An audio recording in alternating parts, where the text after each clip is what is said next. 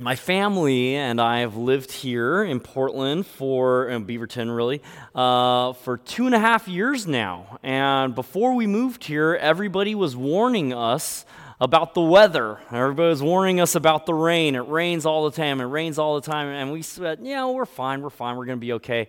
But now, I'm starting to believe you guys a little bit. It's pretty rainy here. But this last week, oh my goodness, we've had a couple of days in the sunshine. And I don't know, my poor little heart started to think, maybe the rain is over. Maybe we're there. Maybe we're at springtime. Maybe we're going to see summer. Maybe we're starting to see the buds come out. Maybe the rain is over. Of course it's not over. Of course it's not summer yet. Of course not. But we need those days of sunshine every now and then. It's just like a little preview, just a little bit of, hey, summer is coming. Don't give up hope entirely, right? Every now and then we need those previews of sunshine to know that rain isn't all that there is coming a summer. I've shared with you guys a lot about my life, and you've gotten to know a little bit more about me over the last couple of years. You know that I pretty much was raised by Taekwondo from the age of like 0 to 16. You know that I have kind of a difficult family life, and our first family life. You know a little bit more about that. There's a lot more to tell on that as well. One thing that you might not know about me, because I've kept it hidden for most of my childhood and teenage life, is that I am a huge comic book nerd. I love comic books. And something happened towards the end of my high school years. Something happened towards the beginning of my college years. There was a comic book movie renaissance. And it was the most beautiful era in the world.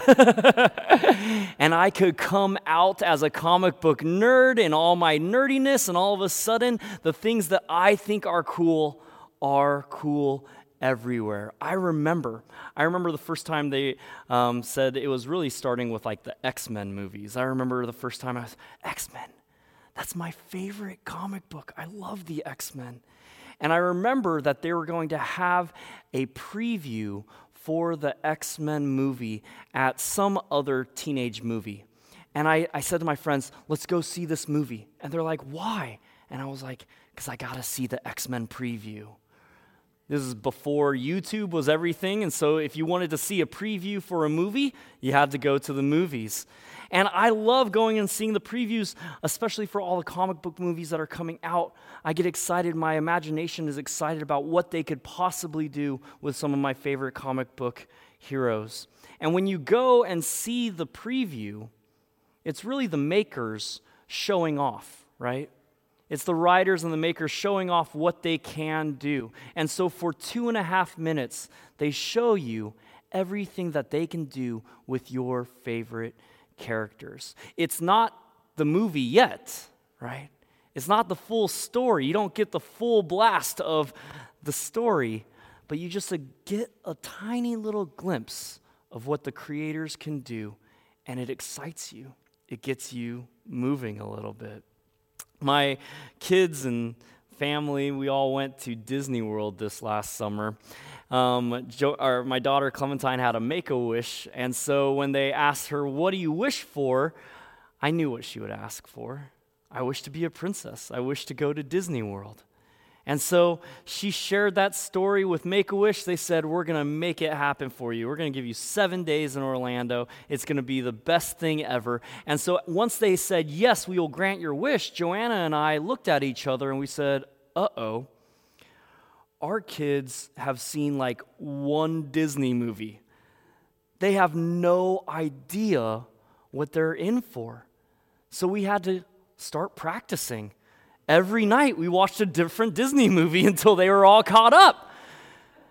If I wanted my kids to fully enjoy Disney World, they needed to know what they were getting themselves into. So every night, Aladdin, Lion King, Snow White, all the stuff, right? So that they could fully appreciate Disney World when they got there, right?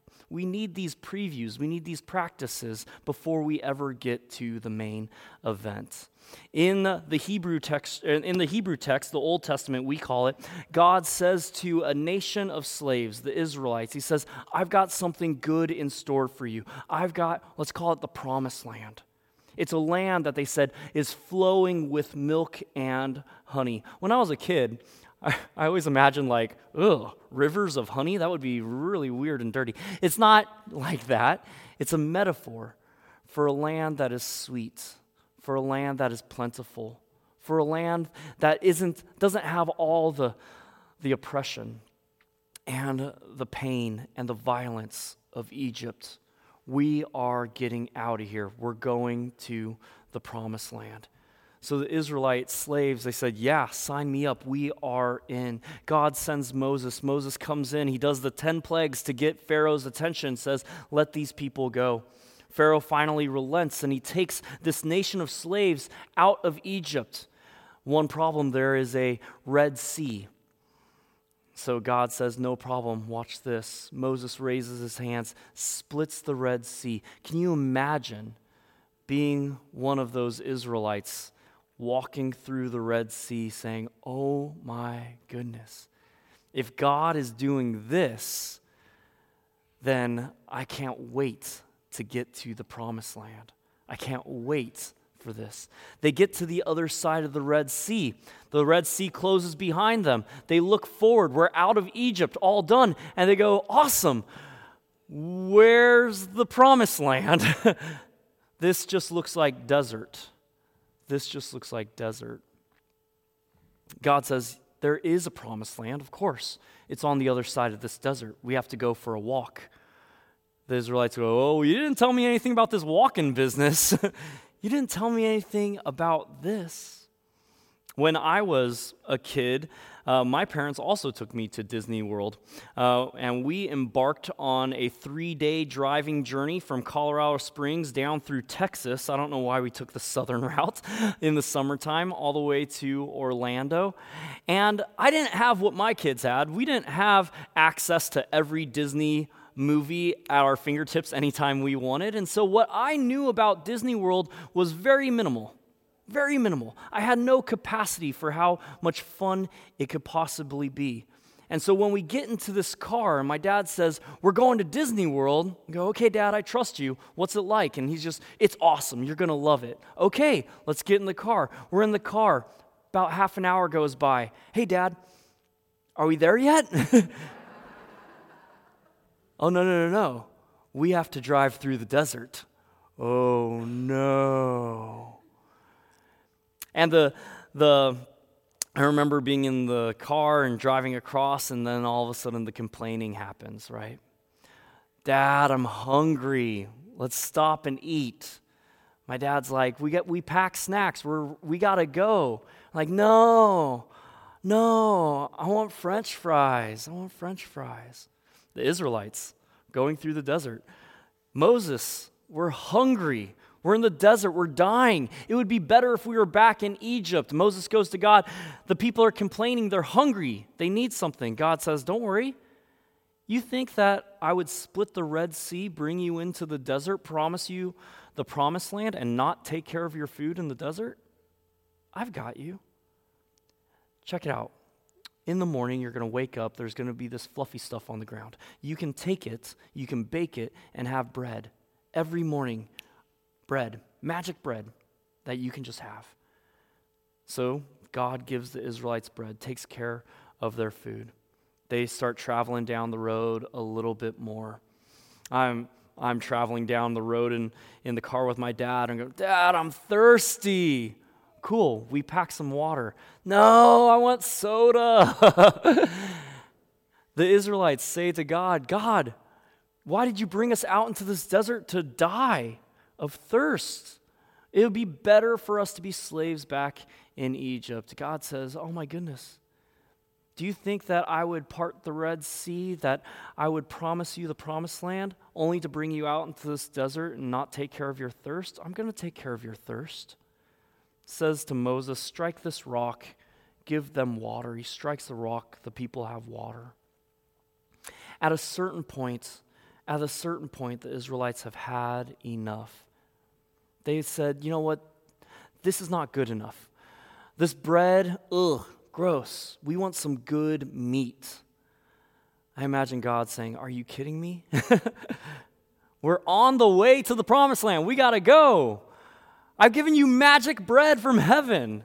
It's not good enough? No, God, we want some meat. He says, okay, all right. In the morning, one day a week, quail will come down and they'll be eating the manna, and that'll be fresh pickings. You kill those quail and get whatever you want. So God is taking care of them, has given in to their complaints, given them food, given them water, given them meat. And then at a certain point, the Israelites say, you know what? We don't want this journey anymore. We want a new God. It would be as if I was riding in the back seat with my dad, and my dad stopped at every McDonald's that I asked him to stop at and gave me food and gave me time to play at every one of these times. And then at a certain point in the drive all the way to Disney World, I said, you know what, Dad? Pull over. I want a new dad. I want a new car. I don't believe you. I don't think Disney World even exists. And so God says to the Israelites, fine. I am done. I am done. And you can imagine that. Parents, you can sympathize with that a little bit. Fine, we're not going. God says to Moses, you take the people. You guys get going. I'm done. Whatever happens to you guys, good luck. Moses pleads with God, says, God, no. If you're not going with us, we're not going anywhere. We're not going anywhere without you. We can't do it without you, God. And then Moses appeals to God's nature. Says, God, you are the God of love. You are the God of compassion. You're the one that forgives the people when they complain, forgives the people when they go off the rails. God, this is who you are. You've made a name for yourself as the God of love and the God of compassion. What's going to happen if these people who you led out to the desert die in the desert? What will the people say about you? And so God says to Moses, Moses, man, you know me. You got me. I can't give up on these people. I love them. Let's get them there together. Then Moses says, actually, okay, cool, God, but we need something from you. I need something from you. You've asked us to trust in the promised land. You've asked us to trust that we're going to get there. God, I need a preview. I need to know what it's like. I need to see what you can do. Moses says to God, God, show me your glorious presence. God says, whew, boy, you don't know what you're asking for. You don't know what you're asking for. I can't give you the full show. I can't give you the full glory. Otherwise, your face will melt off. We've all seen Raiders of the Lost Ark, right? And so God says, here's the deal. The Lord said, you can't see my face because no one can see me and live, but I will cover you with my hand until I've passed by. Then I'll take away my hand and you'll see my back, but my face won't be visible. Moses says, deal. And I don't know, I can't imagine exactly how it happened, but Moses gets into a cave, an earthquake comes by, a fire comes by, a tornado comes by, and then kind of God takes away his hand, and who even knows what this could look like? But Moses gets a glimpse of God's backside. Moses gets a glimpse of God walking away. And from that moment, Moses' face is lit up. Moses' face shines. And Moses takes his shiny face down to the people, and he says, I've seen a preview. I believe the promised land is happening. Take a look at my face. This is real.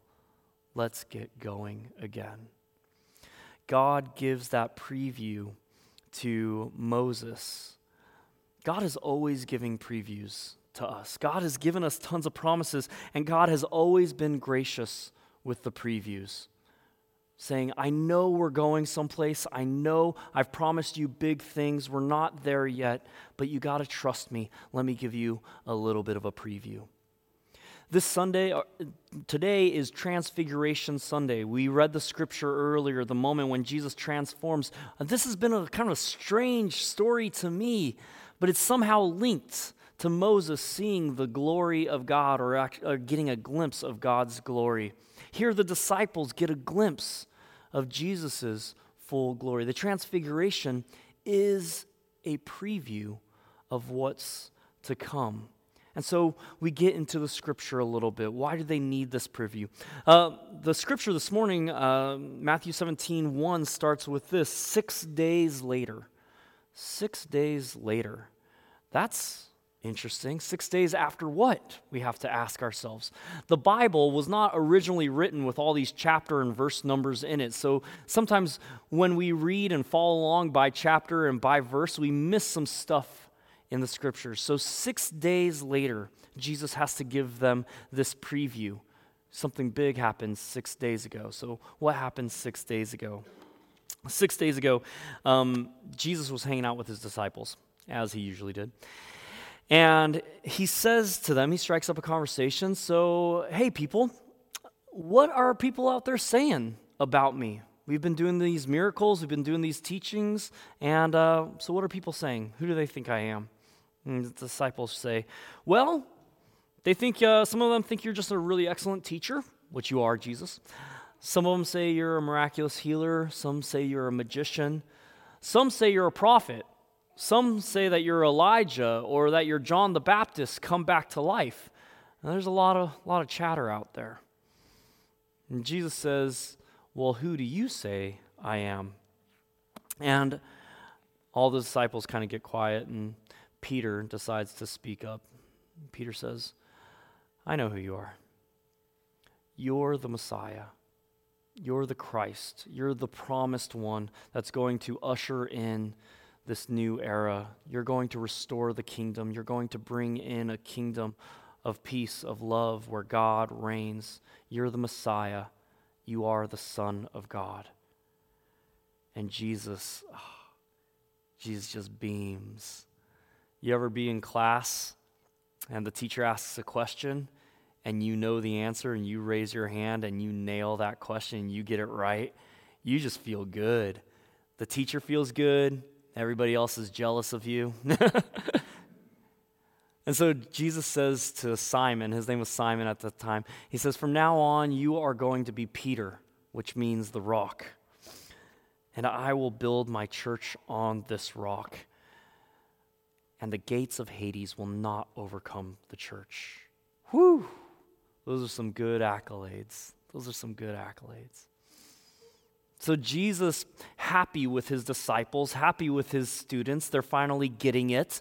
He says, okay, now let me tell you what a Messiah does, what the Son of God does, what the King does. The King gives his life for others. The King will suffer and die. The Messiah will give up his life so that others can live. At this, Peter, he can't help himself again. He speaks up. He says, no, not on my watch. Absolutely not. I will guarantee that you do not die. You do not get to die while I'm around. All of a sudden, Jesus flares up. He says to Peter, get behind me, Satan. Woo! You ever raise your hand in class and get the question wrong in front of everybody? Everybody looks at you. There's this moment. He says, get behind me, Satan. You're a stone that could make me stumble. You are wrong. This is what a Messiah does. The Messiah lives by sacrificial love. The Messiah gives up his life for all others. Peter kind of put in his place, maybe thinking, okay, maybe I don't know what I thought I knew. And then Jesus says to the rest of the disciples, who are a little shaken up by this message, he says, yeah, the Messiah is going to die. And here's the thing. If you want to follow me, you will also die. He says to all the disciples, All who want to come after me must say no to themselves. They must take up their cross and follow me. All who want to save their lives will lose them, but all who lose their lives because of me will find them. Up to this point, Jesus has just been talking about the kingdom of God, how beautiful it's going to be. The kingdom of God where love reigns in all things, where there is joy, where there is peace, where God is the Lord of all. And the disciples are on board for the kingdom of God. They say, yeah, we want that. And now Jesus says, but there's a desert to go through first. There is some work to go through. It's going to require sacrifice. There will be suffering along the road. And if you want to come with me, if you want to be in the kingdom, if you want to experience that goodness, that glory, you got to deny yourselves. You got to take up your cross. You have to die. If your only concern is to save your life, then you're going to lose your life. But if you freely give of yourself, if you freely sacrifice and give, then you'll enter into the kingdom. Then you'll know what it is to be a part of my kingdom. Whew, that's a tough message. And I can imagine the disciples reeling after that message. And so Jesus thinks to himself, okay, these people need a preview. They need a preview. So 6 days later, he invites Peter, James, and John. He says, hey, come up here. Come up to this mountain. I want to show you something. I want to show you something. He invites them up to the mountain. There on the top of the mountain, Jesus is changed. He's transfigured in some way. He starts to glow brightly. He shines. All of a sudden, Moses and Elijah show up next to him. Moses representing the law, Elijah representing the prophets. And so Jesus is there with the history of Israel, and the clouds open up. And I can't imagine what that looks like. And one author said this, that it's like when music, or when words are set to music, they are transformed. In the same way, here, Jesus is set to music and transformed. There is something beautiful, shiny, bright about Jesus. The disciples, they're stunned.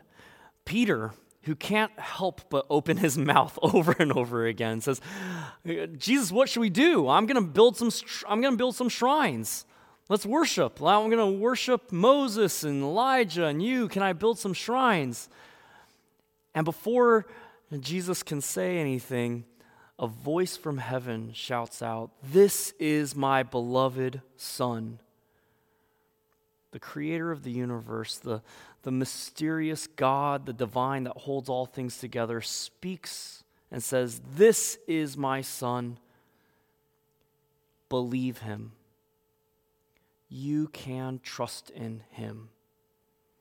When he says that the kingdom is coming, you can trust in him. When he says that there's going to be some suffering, there's going to be some difficulty, but the kingdom is still coming, you can trust in him. Look at him. Glory is coming. And then Jesus comes back to normal color. Jesus comes back to normal phase. Moses and Elijah are gone. The clouds come back. And the first words Jesus says to his disciples is, "Get up and don't be afraid." Get up. Don't be afraid. Don't be afraid of the life that we're going towards. Don't be afraid of what's in front of us. I promise you, as we work together, even as we suffer together, the kingdom of God is coming. We are building a world where all things are made right. It won't always be rosy, but I promise you it's coming. Here is this preview. Here is this glimpse of glory for you. I imagine that Jesus is saying to his disciples, if this mountain is this good, if this moment is this good, then imagine what the kingdom is going to be like. Glorious, beautiful. But in the meantime, what's our message? Get up and don't be afraid. Get up and don't be afraid. We have work to do. We have more to give. We have more to share with this world. God's kingdom is coming and we are building it. We are guiding it. We are a part of the process. Sometimes it feels like it's never going to come. And so God says, well, you need a preview. Well, you need a preview. Church is a preview of heaven. When we gather together, when we care for each other, when we love each other, when we forgive one another, we are giving ourselves a preview of heaven, what the world is going to be like. When we live correctly, when we dismantle systems of oppression, systems of racism, systems of hate, we are proclaiming a world that is coming where all things are made right. We are giving the world a preview of the kingdom. You are a preview of the kingdom. Our work is to trust in Jesus, to believe in him, to listen and follow Jesus. That's what we're doing here. That's what we're doing here. It's a lot like when my kids found out that they were going to Disney World, and then Joanna and I found out, if they're going to fully enjoy or know anything about Disney World, then we've got a lot of work to do. We got to start watching all those movies. When we come to church, when we read scripture together, when we pray with one another, we're doing that work that gets us ready for heaven, but it also gets us ready to bring heaven into this world.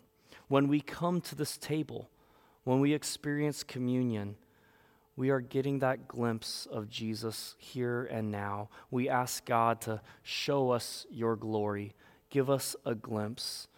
We can't contain all of God's glory, but God is always happy to give us a glimpse, a moment of glory, so that we know that there is a promised land on the other side of this desert, that we know there is a kingdom on the other side of this suffering.